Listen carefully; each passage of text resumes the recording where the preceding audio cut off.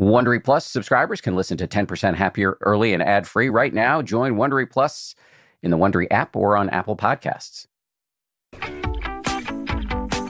From ABC, this is the 10% Happier podcast. I'm Dan Harris. Another great guest this week, folks, Cal Rabinowitz. How and why does somebody go from the upper echelons of network television to running a meditation studio? Tal runs Den Meditation in L.A. and in the L.A. area, part of this explosion in these secular meditation kind of drop-in centers all over the country and many of the big cities around the country. She's got a really interesting story and an interesting view of the role of meditation in a busy life. So we'll get to that in a second. First, though, a few items of business, then your voicemails, and then we'll get to the interview. Little business items, a couple of notes from the 10% world. We are hiring. We're looking for a meditation producer and also a senior producer. The meditation producer produces meditations, as one might imagine, both our video courses and our audio meditation. Also, a senior producer is much more sort of a TV role, video production role, really working on the video for the various courses we do and also for some stuff we're going to be doing outside of the courses. You can go to jobs.10percenthappier.com to check that out. Speaking of checking out things related to the app, we've got a new teacher up there. Her name is Jess Morey. She's been on this podcast. You should go back and listen to her story. She works with teenagers and has a long personal practice herself. A very interesting story. I recommend going back to that podcast. I just saw Jess today, actually, at an event. And she's got some parenting meditations that are going up on the apps. On the app, one's called Parenting in Hard Moments, and another is Meditation for Teens. So check Jess out on the app. She's a star. All right, your voicemails. Number one, here we go. Hi, Dan. So my message is, how do you keep from getting more stress trying to schedule time to meditate? Because I look at my have-to list or my gotta-do list and get stressed. And meditation is on that list because I feel it's something I need to do. That's my question. Have you ever struggled with trying to get it all in? I watched your video, how you get in 2 hours a day. And that would make me stressed, trying to add them all up. Okay, thank you. Bye. Great question. I feel your pain. It's not unreasonable. Just as a biographical note, I actually cut down my amount of meditation. For 3 years, I was doing 2 hours a day because I was really, and continue to be really interested in exploring the deep end of the pool, as they say. But I've talked about this a little bit on the podcast before. A few months ago, I had what's called a 360 review done. That's where it's done a lot in corporations, and we did it more as I did it initially because I wanted to have it be the sort of kickoff thing, gambit in my upcoming book, which if I ever finish it, on kindness. So we did a 360 review where you basically talk to people who know me from different angles in my life, people I work for, people who are my peers, people who work for me, people in my personal life, and really got a sense of what my strengths and weaknesses were. And I've joked that the real title for the 360 in my case should be "You Suck from Every Angle," because it was pretty harsh. A 41-page report that came back, and it was quite eye-opening and making some significant changes in my life as a consequence. And one of the things I got dinged for, I think all of the things I got dinged for were legit, and this one was particularly true, which is that I am stressed and pulled in too many directions. And one of the things I think was stressing me out, oddly enough, was trying to get in 2 hours of meditation every day, even though I really was getting a lot out of it and I thought it was improving my practice. But it meant that at the office, my door was closed quite a bit, and it was less available to especially junior colleagues who, might benefit from a little chat. So I cut down to an hour, which is still a lot, but I found that it's really been nice to have a little bit more time. It's meant I'm my eyes on the clock a little bit less. So I think different phases in your life, maybe your schedule may be more or less amenable to certain amounts of meditation. Long way of saying I completely understand what you're saying, and I think it's totally undermines the purpose of meditation to have that be a source of stress for you. So what I would recommend is to set your sights really low. meaning shoot for 1 minute of meditation most days, or what I like to say, daily-ish. We've been testing this philosophy with your friendly neighborhood trillion-dollar company, Apple. The 10% Happier Company, we run an annual challenge, an annual month-long challenge for all the employees at Apple, and we designed it in such a way that said, okay, for the month of October, do 1 minute of meditation 25 out of 30 days or something like that, or maybe 31 days or whatever. How many? Yeah, there are 31 days in October. I should know that since my 3-year-old is obsessed with Halloween. So in other words, do meditation daily-ish for 1 minute, and we find that the buy-in is great. So that's really validated my confidence in this recommendation. So it's totally fine if you're getting stressed by trying to find the time to fit this in. So I think the way to have a steam release valve here that might allow for you to actually get some practice in would be to say, just, do 1 minute. I think 1 minute is eminently doable. And if you miss a day or two, if you're following this daily-ish, if you're pursuing that rather flexible goal, then if you miss a day or two, the ego can't swoop in and tell you a whole story about how you're a failed meditator. So that's my recommendation. Try that. Try that for a month. Try it for 2 months. As I like to tell, long-time listeners may have heard me say this before, but I've in the 4.5 years since 10% Happier came out, I've had this challenge that I've issued to people all, in many of my public interviews, which is try meditation for a month. And if you find that you get nothing out of it, send me a note on Twitter and tell me I'm a moron. People tell me I'm a moron on Twitter all the time, but never for that. And so I'm pretty confident if you do it and you do it in this kind of relaxed way that it may be the best of both worlds. So don't stress. Give this a try. Call me back. Let me know if it worked. All right. Here's voicemail number 2. Hi, Dan. Mark here. Question for those of us who've been at this for a while, and for me it's been 3 years of almost daily practice. How much will it advance my practice to, 1, get a teacher, and number 2, work with a group? I've been going solo now for 3 years, and I'm wondering to what benefit, what requirement, and what outcome I will have with a teacher and or with a group. Thank you. Well, first of all, good on you. 3 years of nearly daily practice is a good, solid run. In my own experience, both of those things have real benefit. So I have a teacher, and his name is Joseph Goldstein, and I found that checking in with him, once every couple of months and really talking about where things are going in my practice has been incredibly useful. He now has a sense of my mind and can give me really good advice about new areas to explore or areas where I may be incorrectly applying what I thought was his advice. So that in my experience, is really helpful. I think it's not mutually exclusive to try to pursue a group. Sometimes, in fact, it's the exact same thing. You might start sitting with a group of people, all of whom see the same teacher, and the teacher's in the room. So for example, if you're in Toronto, my friend Jeff Warren runs a group up there called the CEC, Consciousness Explorers Club, kind of somewhat goofy name, which fits with Jeff, who's somewhat goofy and just an incredible, superior human being. And you go sit with him. He's teaching the class. You can ask him some questions, and you also have a whole group of people. And I often describe the impact of having a group of friends who do this as having an HOV lane effect.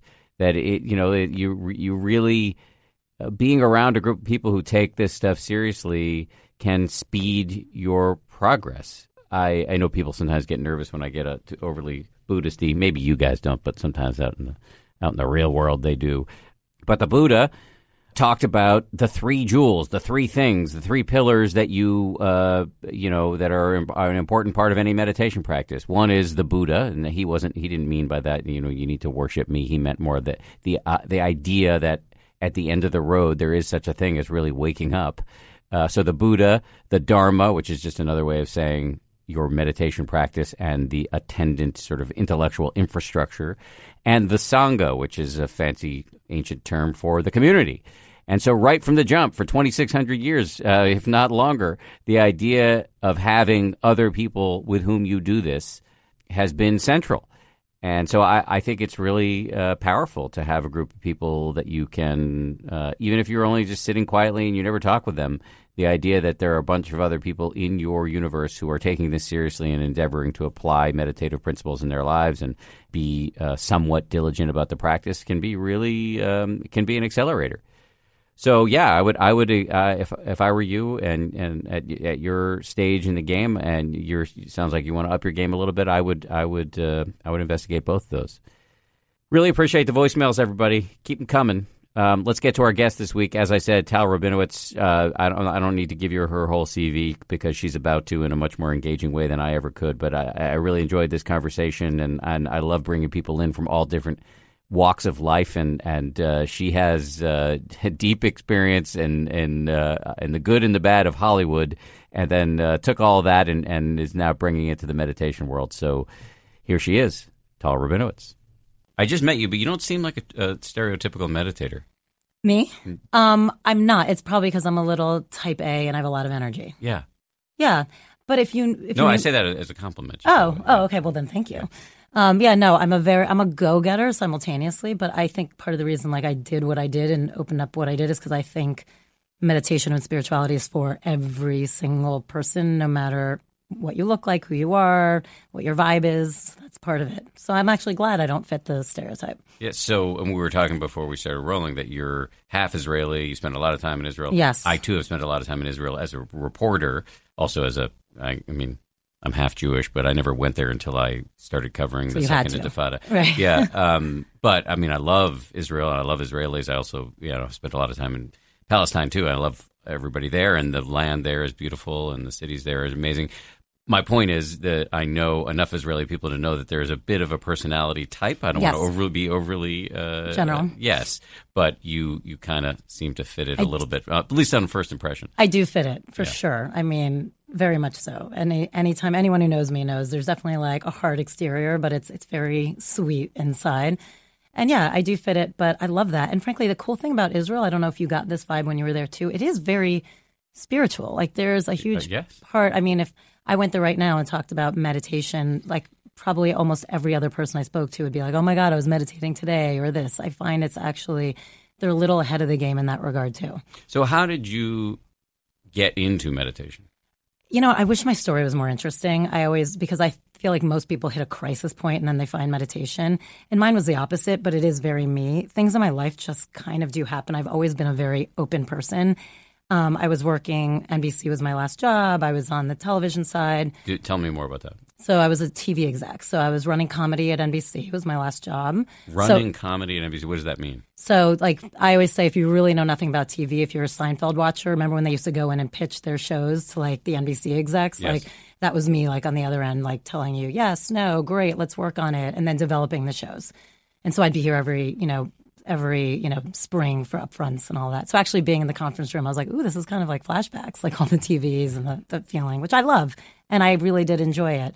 We parked you in a conference room before the podcast. Is that what you're saying? Okay. Ooh, sorry. No, not at all. It was great. I've been here because I traveled. So no, that's fine. Like I said, it brought back actually good memories.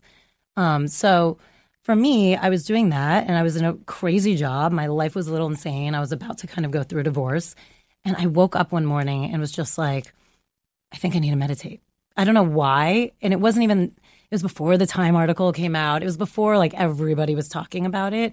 And something just made me say it. And typical me, I was like, all right, let me get into that. Let me research it. And that day at lunch, I was telling a friend of mine, and I was like, oh, I feel like I want to meditate. Do you know anyone? I need a teacher. I need something. I don't even know where to begin. I knew nothing.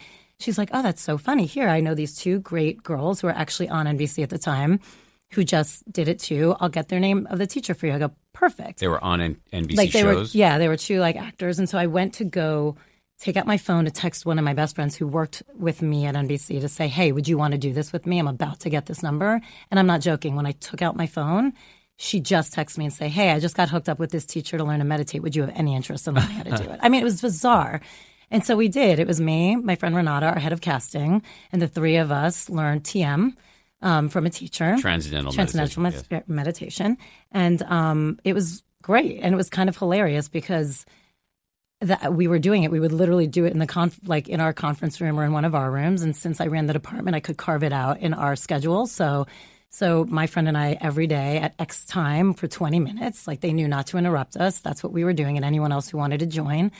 And to be honest, like that's how I got into it. And the reason I ended up starting doing what I do was because I was looking to keep my practice regular, and I couldn't do it. Like I'm such the average human being where actually getting up and doing it at home was difficult for me.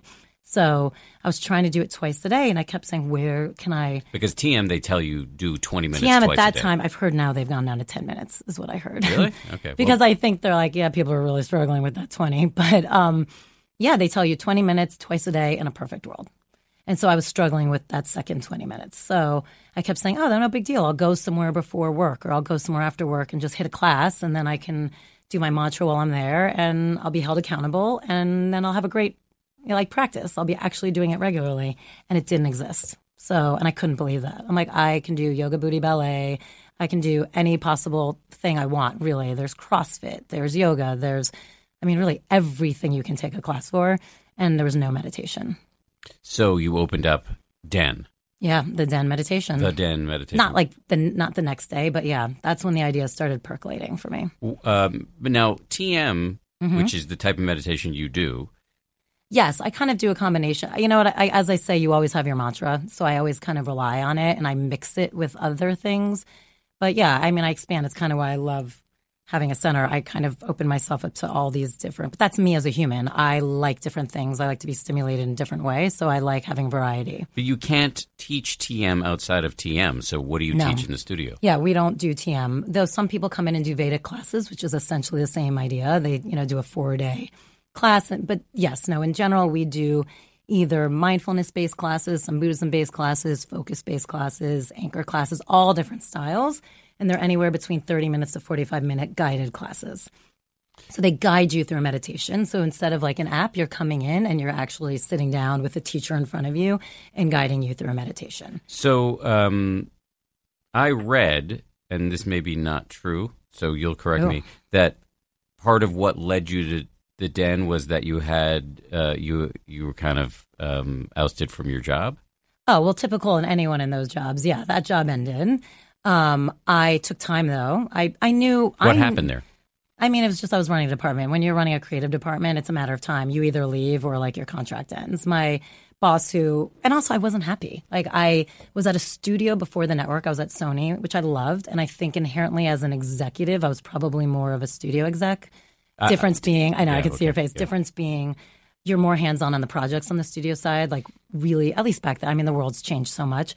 But creatively, I was more part of the process on the studio side. On the network side, you get it like 3 steps removed. So you're still creatively in it. It's just slightly more corporate, a little bit more about the marketing and getting it on the schedule. And the studio, like you could really, for me, get behind a project, be super passionate about a bunch of stuff and creatively stimulate your brain, which I love doing. Like one of my favorite things of that job was sitting down with the writer and just like getting into it. So for me, I think my soul, if we want to speak in that broad sense, was a little bit less happy. I was also going through a ton of stuff. Like I said, I was going through a divorce. And I know me, and this is where my ex-boss and I have not spoken about it since, but where I would love to say sorry to her is when I'm not happy or not being fulfilled, especially like in my job, the thing you have to do every day, like it's the worst version of me. Like any of us, when you're not doing what you're supposed to do, it brings out the worst version of yourself. So she got that last year or so, like the more, I get very impatient, like very impatient. What does that look like? Like the Israeli side of me comes out. I'm a little bitchy. Like to be honest, I get impatient. I think, if I feel like someone's not smart enough, I wear everything on my sleeve. The good and the bad with me. Like you see it clearly. Like if I'm annoyed, you feel it. So that's hard to work with sometimes, especially when you're higher level and you're running the whole place. Like you need someone a little bit easier, I think, in that regard, even though I kicked ass in the job. I think it was more, and I get it. So, I had already been laying the groundwork the last year of my contract, like even having conversations with my boyfriend / husband, which we talked about earlier, saying, You hey. refer to him as your boyfriend / husband. Yeah. Depends on the conversation. So I had already been laying the groundwork there within the last year saying, hey, my contract's up this year. I don't feel like doing you're supposed to go out and like do a bunch of interviews and get another job lined up because frankly, I need a break. So if this, even if they offer me another round, I don't know if I necessarily want to do it. Are you okay if I take time? Like if I just don't. And he was amazing about it. I have to say he was. And that's what I did. I took a break and nobody could believe it. I mean, all the phone calls I got afterwards because people were so supportive and job offers, nobody believed when I'm like, no. I'm giving myself 3 months minimum. And everyone's like, no way. Like someone came, it was great, offered me a job. I said, I need 3 months minimum. They call me a week later. They're like, so? I said 3 months. It's been a week. They're like, oh, we thought it was like a Jewish 3 months. We totally thought you were going to be back. I'm like, no, I actually need the time. So I've always been really good about following what I need and not even always understanding it, but following it. And so I think the more distance I had, and this job was, this idea of the meditation studio was always in the back of my brain and something we were talking about. And it was actually a big deal. I didn't do it right away because I did really need the time. I needed the time to kind of refuel. But that was always kind of percolating. You said before that part of why you wanted to do this is that to bring a meditation studio into existence was that nobody else was doing it. But there are other people doing it, right? For sure. And now every day it's crazy. We laugh. But when I was looking, nobody was doing that type of studio. You could, for instance, when I came for Upfronts that spring, I was in New York. I'm like, oh, New York has everything. They'll have it here. No. And at that time it didn't exist either. So I was at the Dharma Center for like 3 hours, which by the way, I loved and had a great afternoon. But that's when the whole thing crystallized for me. I was like, most people don't have 3 hours every time they want to go meditate. Like you have it in a special occasion or when you have it. But in today's day, most people are running around a little bit crazier. Secondly, I remember looking around, and even though I loved the Dharma Center and I loved everything about it, I was like, I could not bring half of my friends to this. They'd be freaked out. What are we supposed to do? I eat meat. Are they going to smell it on me? Like, what's happening? And that's when it crystallized to me too. If we can create a place that's easy, nobody feels like there's a stereotype, like, oh, I need to be super woo-woo, or I have to be a vegan, or God, what if they know I like to drink, or I've done any of that. It's like, no, just be who you are. I say that to everyone all the time. I don't care if you eat meat or if you're a vegan. I don't care if you're super woo-woo or the idea of spirituality actually makes you nervous. All of that is acceptable because it's who you are. And we're always evolving and we're always changing. And so for me, it was important to create a space that everybody felt like they could come and belong, because spirituality or meditation or just inner calmness should be for everybody. It shouldn't feel like only certain people can subscribe. So you were talking about Dharma centers before. You can go to a Buddhist Dharma center. They're all over the place. They're in big cities. Absolutely, and they existed before. Yes, they existed before. But now we have these secular centers.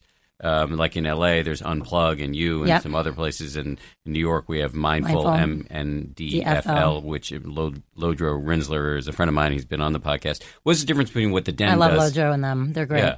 I would say, and I'm sure Lodro talked about this too, it's, I think it's not only the secular, because I think there were also areas of secular meditation that you could go to, but it was the same thing. There were these intense places where you were signing up for long programs or you'd be there for hours. Again, amazing. I think what these places do is they fit a different need, which is how in busy society, whether you're a parent or you have a busy job or you're just creatively entwined in something, can you fit it in and feel like not only can you learn to do it, make it regular, and for some people just be held accountable. I mean, everyone's different. Some people can go home and do push-ups and sit-ups every day, but other people need a trainer. So you can always go outside and run, but some people need to be in the gym. You can do a yoga asana at home as well, but people need someone to guide them through it. So I think having a place where you're accountable and can go in and out, and it doesn't necessarily take all day, is hugely helpful. Not only that, and every center is different, but to have the opportunity to hear from different teachers and get different insights and really figure out what works for you is also huge. Do your customers use it every day like they would use a gym? Everyone's different. So yes, we absolutely have people like that who are members that have their set classes that they love and they're there. And we also create a community. We have bigger events. We also do workshops. So you can come in for the 2.5 hours and do those longer practices. We do retreats. We're all over. We're going to Italy in March. We were in Bali before and Greece in the summer. So we do retreats as well. We're about to, early February, embark on a 5-day silent retreat in Ojai. So we really do make sure there's other ways to expand your practice so it doesn't feel like you're just a beginner and coming in for 30 minutes. There's tons of ways. Once a month, we do a 2-hour sit. So there's tons of ways and an ability for people to feel like they belong and can constantly evolve with it.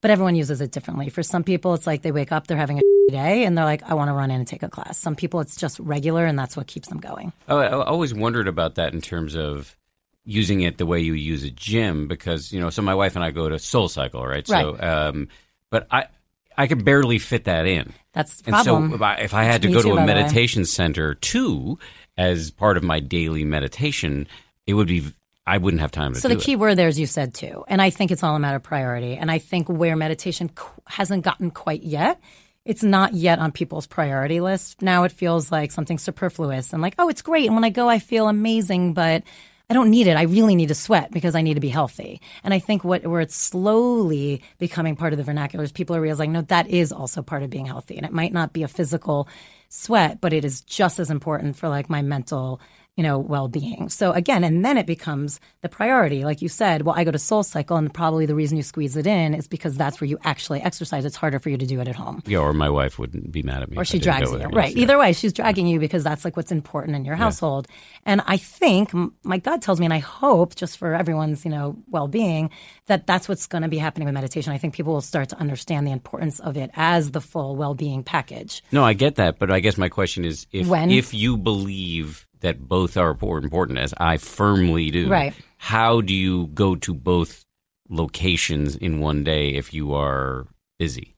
Right. I know that's the problem. And I think that's when it becomes priority, what works for you. And I think you split it up. Like if you really are someone like that, it'd be like Monday I do my meditation, on Tuesday I go to yoga, on Wednesday I do whatever it is. I think at least that's how I do stuff. I kind of mix things up in general. I rarely do the same. I mean, I barely exercise anymore anyway, but that's a problem. We can discuss that later. Yeah, well, why is that? Why you stop exercising? I mean, it's just more the same. Like you said, busy. I run a business. I joke that like the thing I do is work my ass off to put out the ability for other people to find space in their day. Is running a meditation center as stressful as being the person who runs comedy at NBC? Different, but yeah, it's on my shoulders entirely.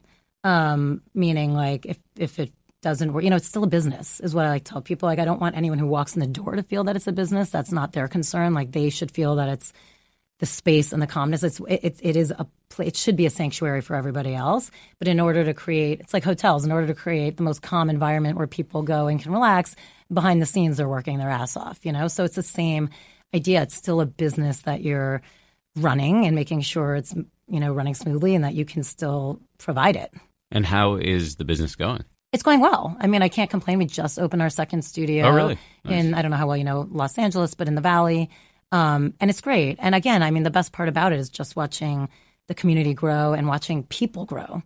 And what is your vision for, do you think we're going to see secular meditation centers all over America the way we would see Pilates studios and things like that? I do. I think it's already starting. It's small, but it's already starting. I mean, LA is always a little bit ahead of the curve, and you can already see it. They're popping up everywhere. So 1,000%. So meditation studios are popping up everywhere. Yeah. How do you compete? We just, you know what? Like, and you'll appreciate this because I know you do the work. It's like I just keep doing what I'm doing, and I try not to look at it like that. I try and know that there's, like the business side of me is always like, whoa, and then the other part of me goes, look, there's room enough for all of us. Everybody in this world needs some of this, and just keep doing what you're doing. And if I keep doing it well, and like and I think I am, if I keep doing it well and keep, doing it 100%, it'll go the way it's supposed to go. Stay tuned. More of our conversation is on the way after this. This show is brought to you by BetterHelp. I got to tell you, I feel so much better when I talk about my anxiety instead of keeping it bottled up. There's an expression that I first heard from the great researcher and also Zen practitioner Robert Waldinger, never worry alone. Our temptation many times is to keep it bottled up, but the data really show that the people who do the best in life, who live the longest and are the happiest, have strong relationships with people with whom they can talk about whatever's going on in their lives. And for me, therapy is part of that. If you're thinking of starting therapy, you might give BetterHelp a try. It's entirely online, designed to be convenient, flexible, and suited to your schedule. Get it off your chest with BetterHelp. Visit BetterHelp.com/happier today to get 10% off your first month. That's BetterHelp, HELP.com/happier.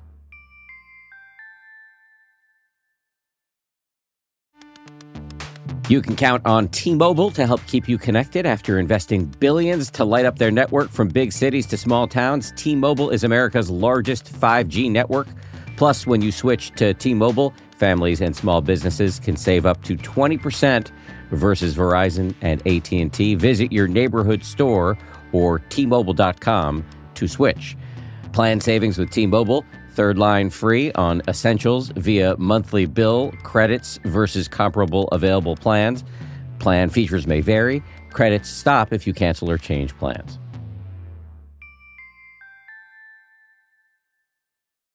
Your phone is lighting up with headlines and push notifications and a text from your mom saying, "How do I click this?"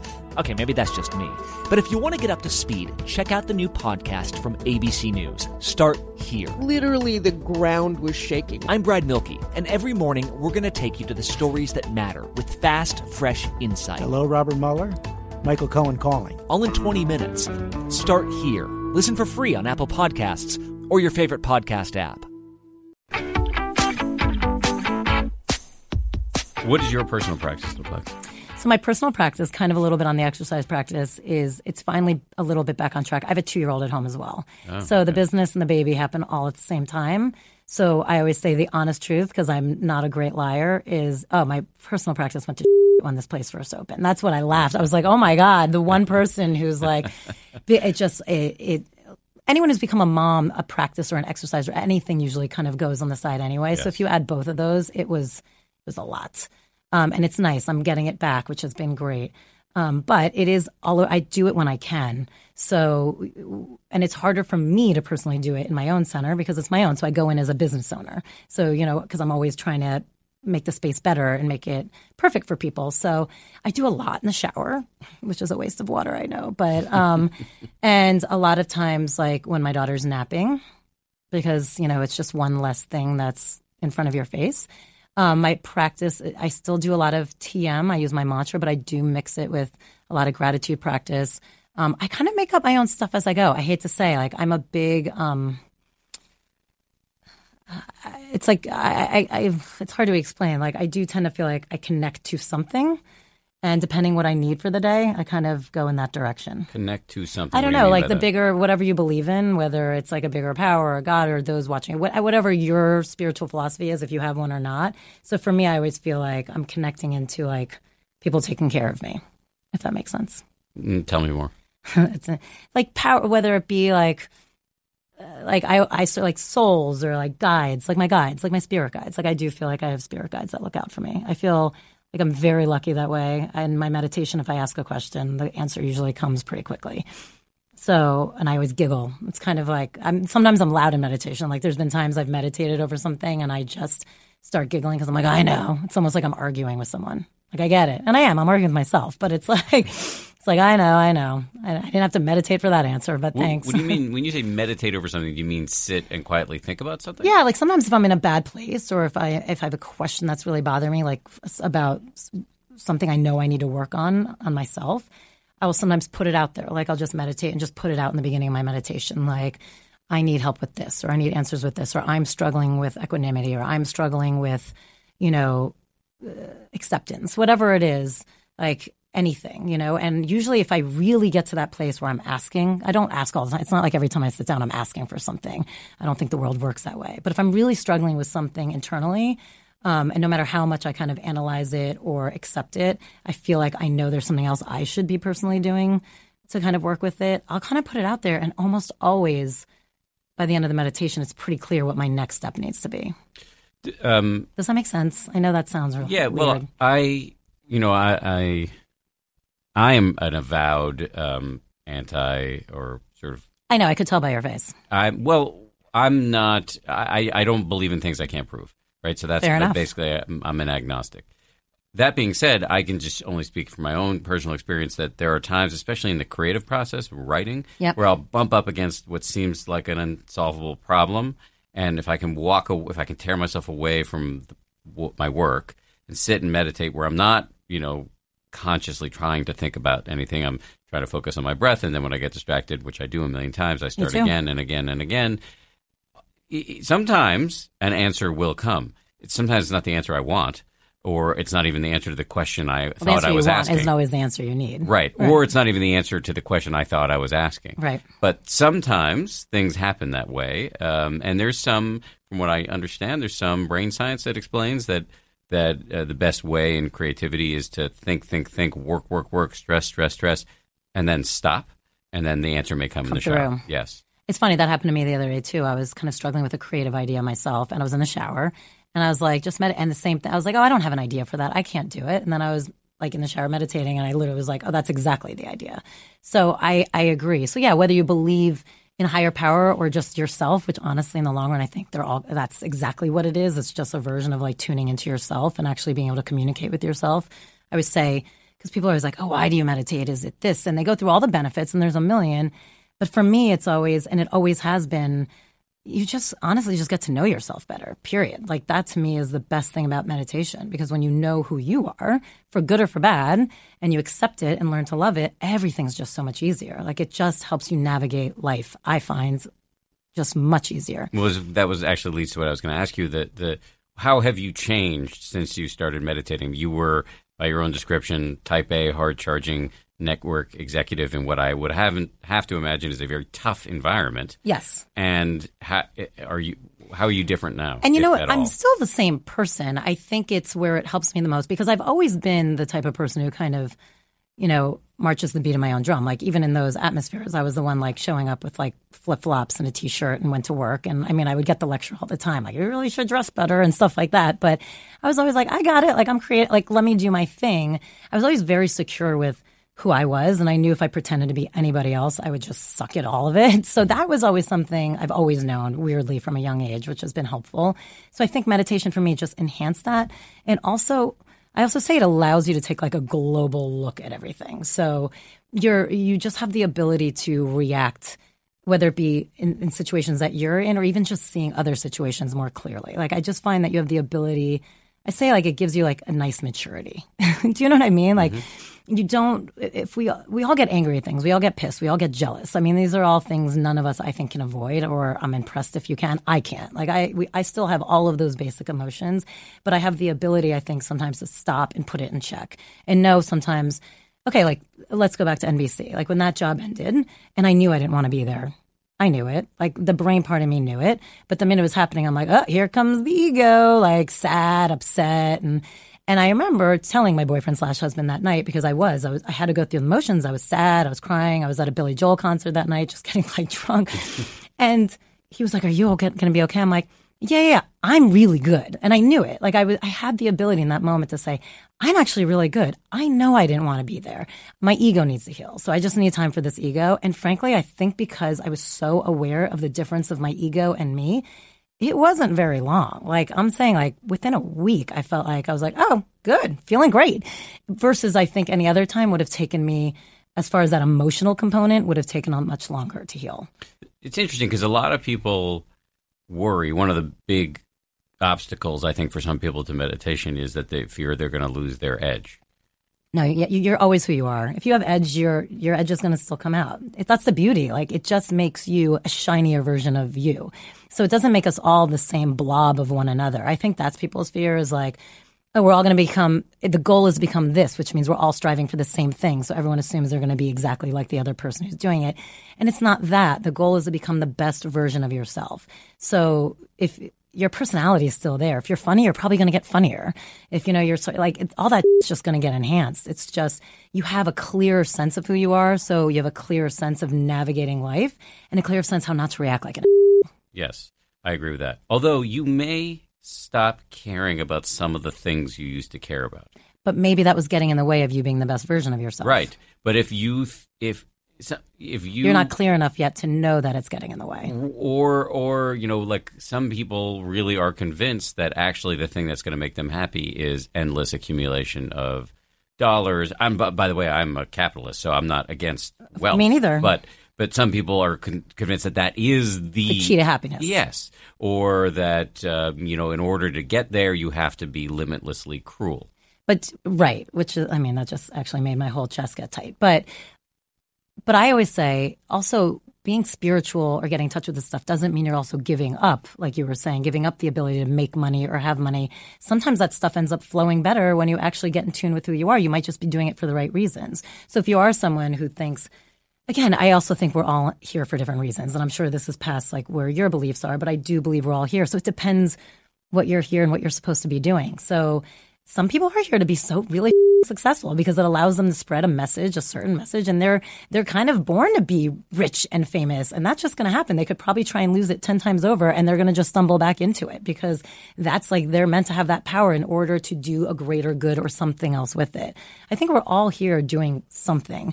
And I think the meditation kind of makes it clear what it is. It doesn't mean, oh no, all of a sudden now I'm going to be going to foreign countries and like saving the world and like helping kids. That's not necessarily your mission. Like I think everyone assumes one's equated with the other.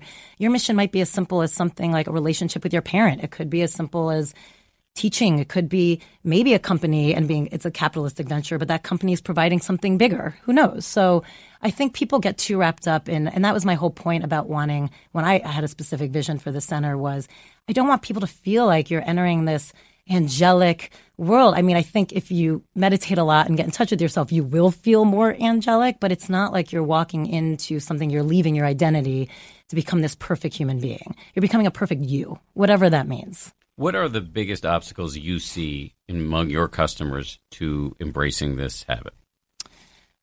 I think some people are also scared of getting to know themselves a little bit. I mean, it's a scary prospect for all of us. We're not all, we all have ugly sides, and I think it's really tricky for people to embrace the sides of themselves that aren't great, even from little things to big. I also think, people get knocked down. People come in a lot of times when things are wrong. It's hard, but I love that we can be there for someone. But deaths in the family, breakups, losing a job, identity shifts, like things that really rock your world. Like you actually don't know who you are in that moment anymore. Identity crises. I find a lot of people come in looking kind of for salvation in that regard. So then I think what happens is it really helps them, and then they're feeling great. So I think the struggle is kind of to bring this conversation full circle becomes again people realizing how important it is for maintenance versus being the fix. So I think people start to feel really good again, and it really gets them something hard. And then they're like, okay, I'm good. Got it. Thanks. You know what I mean? I mean, I actually think that sometimes falling off the wagon can be valuable in that you see, when you stop practicing, how obnoxious your inner narrator becomes in those times. And that can be very useful. Yeah, for sure. Absolutely. I mean, like anything, you don't know what you have until you lose it. Right. So absolutely. But you just hope you can get them back because for their own sake. Because a lot of times it gets confusing. Again, it's a message. It gets confusing. People have to figure stuff out for themselves. So when you launched, there were all these pictures of you with, I guess, some actors that you know from as my old world. Yeah, yes. Yeah. So are those folks like it was like Anna Kendrick was in the pictures? Do you get a lot of celebrities because we do get some celebrities actually, and we get and it's nice actually because I'm not always in the center anymore day to day. I do a lot of the business. If I'm in there, I actually don't get as much work done. So it's nice every once in a while when one pops up. I'm like, oh, I'm so glad they're visiting. Anna, unfortunately, has been unbelievably busy. So that girl's like running all over the place and isn't anywhere long enough to go into an actual center. But yeah, we do. Like Amanda, actually, who's in probably that same picture you're referring to, Seyfried. She comes all the time. Wow. So, yeah. The people don't bother her. No, that's kind of the beauty about that space. It would actually be weird since it is all about being like internal. And most of the time when you're in class, you're closing your eyes if, you don't have to, but most people do. So it actually is a very respectful place that way. When you were, I'm just curious, because this has nothing to do with meditation, but I'm always so interested in the entertainment world. What were the shows you were overseeing at NBC? Oh my God, it's funny. Someone was actually asking me this the other day, and I forgot so much. I was like, oh my God, I'm so disconnected. I mean, it was the end of like the Office days. It was like right before the Office went off the air, and we were struggling a little bit. It was a hard time, and I'm trying to think of shows that even people know. It was like. It's funny. I really had this conversation the other day. I was like, I cannot actually remember half the I did in entertainment. Isn't that weird? That's a lot of stuff to forget. It's a lot. Like I literally was like trying to name it the other day. I'm like, I am so disconnected. I can tell you like the writers I loved working with. I can tell you, you know what I mean? You don't miss it? No, because that's not how I operate. Everyone's like, so you're never going back? I'm like, oh, I never say never. I'm a creative human and I do love that world. right now in this moment, and since then I've not missed it. That doesn't mean I'm not going to wake up one day and be like, oh, I'm having a hankering for doing a show. I still have friends who like send me material, and like I help work on it like from behind the scenes here and there to like just exercise those muscles. But I've never, that was never an issue for me. I never define myself by what I do though. I never have. Like to me, it's always in addition to who I am, like something fun that I'm doing in that moment. I think that's part of the reason I'm struggling with like answering some of those questions, which is, especially in that job, I'm so glad I didn't define myself. I always went in and people were like, oh my God, you have this and that. I'm like, oh, well, I'm sure I'll be fired in like 4 years. Like that's what happens. And I always said, like, you're renting this chair. Like anyone who actually uses that power, it's sad because it's a rotating job. And we're just people. Like we're all people just doing a job. Like whether you're behind the scenes or in front of the scenes, whether you're the actress or the actor or the writer or the executive yelling at everybody, we're all just people doing jobs. And so I loved it. I'm still so close to all of my close friends are all in the business because that's where I was raised, you know? So all my close friends and family in Los Angeles are still in entertainment. So it's not like I don't hear about it or participate in it. It just was never... Even this, like I own a meditation studio, but I don't, if you met me on the street or if we were at a dinner party and just chatting, unless you asked me, I wouldn't lead with that. It's just not how I operate, if that makes sense. It does. Yeah. Yeah. So that was really helpful with the job ending and changing. And now I'm like, oh, to me, I'm always wherever I am. So this is working right now. I'm loving doing it. But I'm always open. I've always been open to seeing where everything takes me. What are the range of services you offer at the Den? Tons of services. So the basic one that we opened with, that is the basic one, are classes, guided classes, 45 minutes, 30 minutes. Classes guided in what? Classes.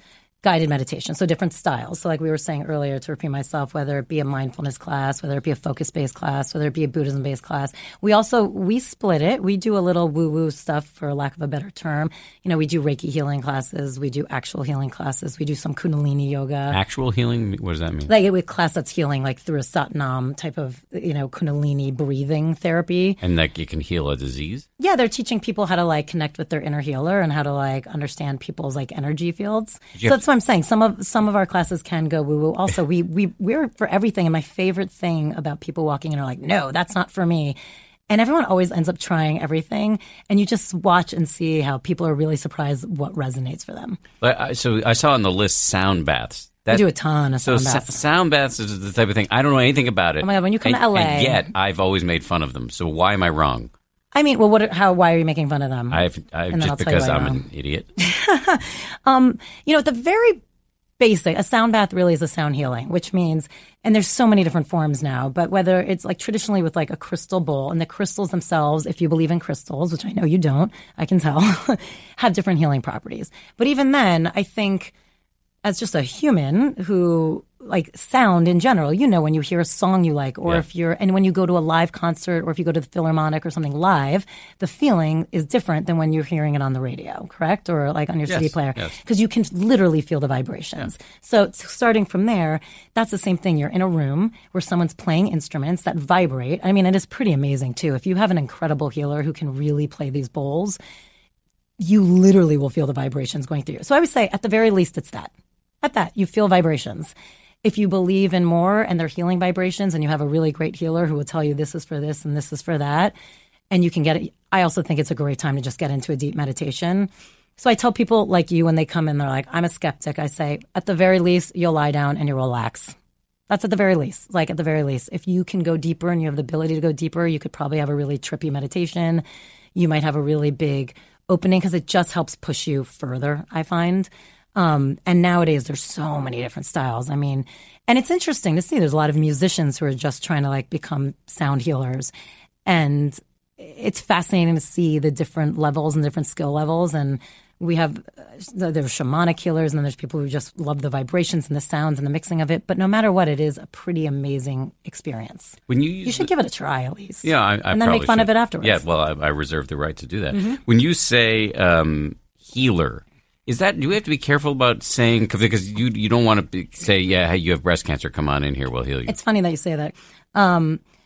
It's funny, I was just, who was I talking to a few months ago about this, about like, what are the, like any industry, you get terminology, and the healer is kind of the new one. Now, some healers, for lack of a better word, hate using that word for that exact reason. It feels like it puts them in like a God complex, like in a higher realm. Like, who am I? I'm not healing people. They have to heal. If they're true healers, usually like people have to heal themselves. I can just aid in the process.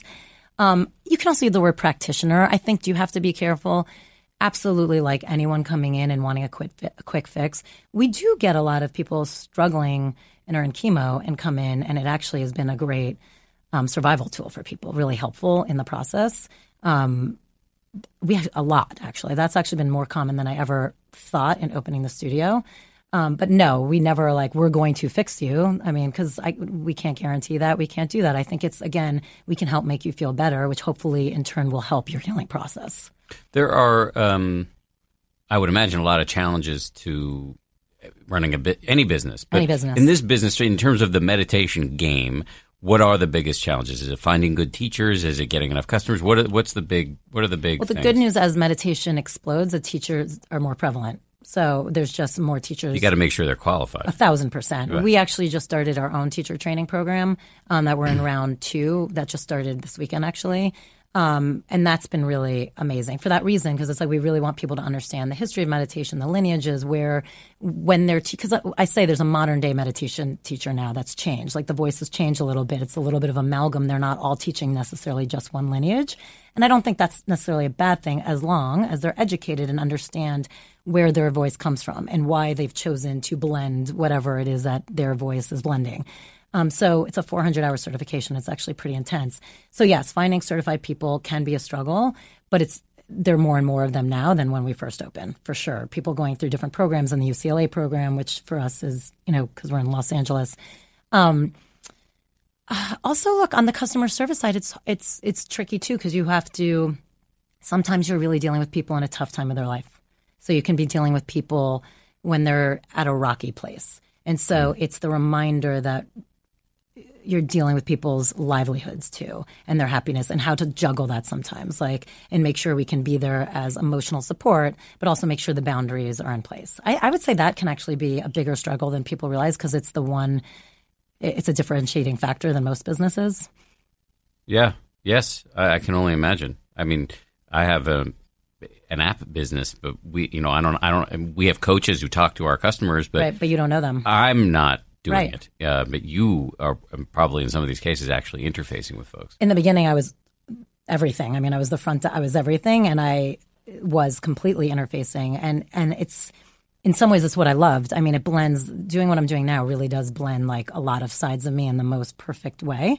And I love talking to people. I mean, I love it. I love hearing what people are going through, but it's a lot. Yeah, it's trying. Yes, and it can be trying, and it can be hard. So that's been a big learning thing for me personally, of having to also know how to separate and make sure so I can have the energy to keep, growing the business so it can be provided for people. Because people don't realize that they put their stuff on you, not on purpose. No one does it on purpose, but it does happen. You familiar with the term McMindfulness? You know about this? No, but that's funny. So there's this. I mean, I get it. There's a school of people traditionally from the sort of traditional Buddhist world who worry that mindfulness is now being commodified. Absolutely. What's your response to that? Do you think capitalism and meditation? I mean, I think I'm probably closer to your view on this, given that I sell books and have an app. Yep. Do you think there's any danger mixing capitalism and meditation? Look, I think it's how the world turns. I mean, it's the benefit and negative of trying to make something appeal to the masses. And I only think meditation appealing to the masses is better for everyone. And part of doing that is doing exactly what we're doing and making it easy for people to get to. And look, that's yoga. I mean, there's a yoga studio on every corner everywhere. And if you talk to like the purists, 15 years ago, I'm sure there was, or maybe more, 15, 20 years ago, I'm sure there's a bunch of people still reeling in the corner angry about what's happened to yoga. But in the long run, is it better that there's all these people who are kind of practicing an inward practice that's actually making them slightly healthier and mentally healthier? I think so. So I think that's unfortunately just part of how you provide things to the masses. So it's the good and the bad. I get it. I'm a purist in some ways for many things, so I understand the feeling. I'm not a purist in this regard, so I understand that feeling. You get annoyed when people like discover it or like I get it, but in this regard, you want to be like, it's the higher good. It's just better for everyone. Yeah, I mean, my response is I actually think that McMindfulness folks make some good critiques personally. I mean, I'm sure. But my view at the end of the day is more mindfulness is better than less mindfulness. Absolutely. You have a 2-year-old, boy or girl? Girl. What's her name? Levy. Levy. Yeah. Cute name. Thank you. When and how will you teach her to meditate, or will you? It's funny. It's funny. I've been actually thinking about it lately now that she's like, not that it's going to happen tomorrow, but we do little things. I will teach her eventually. We're also in Los Angeles. It's in so many schools now. Yeah. Like it's part of like the program, which is really cute and great and helpful. We already do things like every once in a while joke. I'll be like, Levy, deep breaths with mom. And she'll go, and like to her, it's just like a joke. I can't get I have a 3-year-old. I can't get him to take deep breaths like that. You know what it is? Like she's learning, because we're in LA, so she's learning to swim. And I think honestly that helped her more than me doing it, because like they take these deep breaths before they go underwater. If I'm going to really out myself, I would love to take credit for it. But you know what I've started doing? I didn't realize I was doing it until my husband kind of pointed out. I do things more like identifying emotions. And she's too young to like have a conversation, understand it, but she's a strong girl. I mean, she came out that way. She was just strong and feisty and knows what she wants and like just loud and tough. And so whenever she's like, she's in the 2-year-old phase, whenever she starts like throwing the tantrum and you can tell, or she's angry or I say no and she wanted it, so then it's like screaming, I let her just kind of do it. I let her have it. And like somewhere in the middle, like when she's taking a breath, I'll look at her and be like, are you frustrated? Are you sad? Whatever it is. Are you sad? Are you frustrated? And it's funny. If I say like sad, she might ignore me. If I say angry, she might ignore me. And then if I'm like, are you frustrated? She'll be like, yeah. So it's like this weird thing that even at 2, like because I'm helping her identify it, she can say, and then I'll just say, yeah, being frustrated, it's a hard feeling, huh? Like I'll say something like that, like that's tough, huh? And she'll just be like, yeah. And I don't tell her to stop. I don't tell her to correct it. I'm happy she knows, just know that this is frustration. Like, just know that this is something else. It's not everything. And I started doing stuff like that with her too. Like the other day she wanted to do something and I asked her again, I'm like, are you this? Are you this? Are you scared? She was, yeah, Wevy's scared. And I was like, okay, it's good to know. It's good to know you're scared. Like, so in a weird way, I'm bringing it in that way. No, So, that's not weird. That sounds great. do you know what I mean? Like, I'm just trying to get her, because I feel like as parents, everyone's so afraid now of like any kid having an emotion, which I think is so wrong. I mean, everyone like so coddling in every regard. They want to fix it. Like they won't let them fall. They won't let them get hurt. And I'm a strong believer in the opposite. Like, no, it's part of growing up. And like we get hurt, we fall down, we lose sometimes. Like we're told no. That's life. I mean, I think we probably both wouldn't be where we were if being told no was like would break us. I mean, if you're going to break every time someone says no, then like you're just screwed for the rest of your life. So I'm a firm believer in that. So I think I'd kind of bring it in that way. So it's more about like point of view, I think, and attitude now versus like, I think she's a little too young to sit quietly. Yes. I mean, I wish, but come on. I know. You've been so much fun to talk to. Is there anything I should have asked you that I didn't? I mean, no, whatever you want to know. I'm here. So no, I mean, we'll save it for next time. In terms of, I always like to sort of open it up at the end to plugging. Yeah, where can we follow you on social media? Oh, great. Where can we follow find us. Yes. Instagram, Twitter, everywhere. Den Meditation. That's DEN. Please follow us. And we do so much. So yeah, take a look at our website, even if you're not in LA. I mean, like What's I the said, website? denmeditation.com. We literally do like 8 retreats a year that are all over the world and the country. So you can join us in that regard. Like we do a lot of online stuff. We're actually starting our own podcasts. So, I mean, just follow us for all this information because we are bigger than just 2 studios in Los Angeles. Like, it is important for us to kind of reach everyone because, like you and I have been talking about, it's good for everyone. Yeah, absolutely. Thank you for coming No, on. this was a Really pleasure. Thank it. you. Fun to meet you. You too. Awesome. Best of luck. Thanks. Okay, that does it for another edition of the 10% Happier podcast. If you liked it, please take a minute to subscribe, rate us. Also, if you want to suggest topics you think we should cover or guests that we should bring in, hit me up on Twitter at Dan B. Harris. Importantly, I want to thank the people who produce this podcast, Lauren Efron, Josh Cohan, and the rest of the folks here at ABC who helped make this thing possible. We have tons of other podcasts. You can check them out at abcnewspodcasts.com. I'll talk to you next Wednesday. If you like 10% Happier, and I hope you do, you can listen early and ad-free right now by joining Wondery Plus in the Wondery app or on Apple Podcasts. Prime members can listen ad-free on Amazon Music. Before you go, tell us about yourself by filling out a short survey at Wondery.com/survey.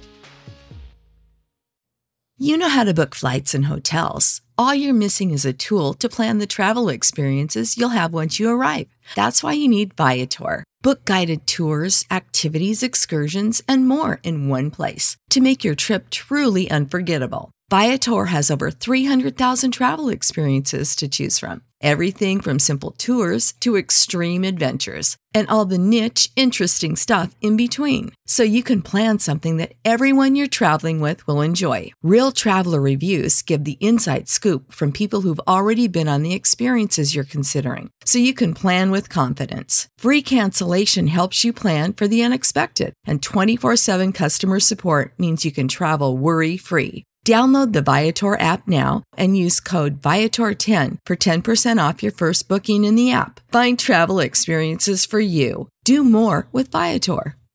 For more than 2 centuries, the White House has been the stage for some of the most dramatic scenes in American history.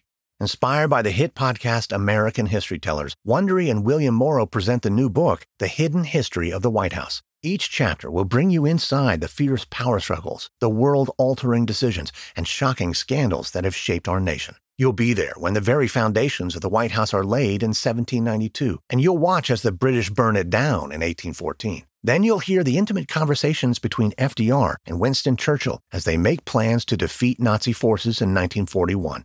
And you'll be in the Situation Room when President Barack Obama approves the raid to bring down the most infamous terrorist in American history. Pre-order The Hidden History of the White House now in hardcover or digital editions wherever you get your books.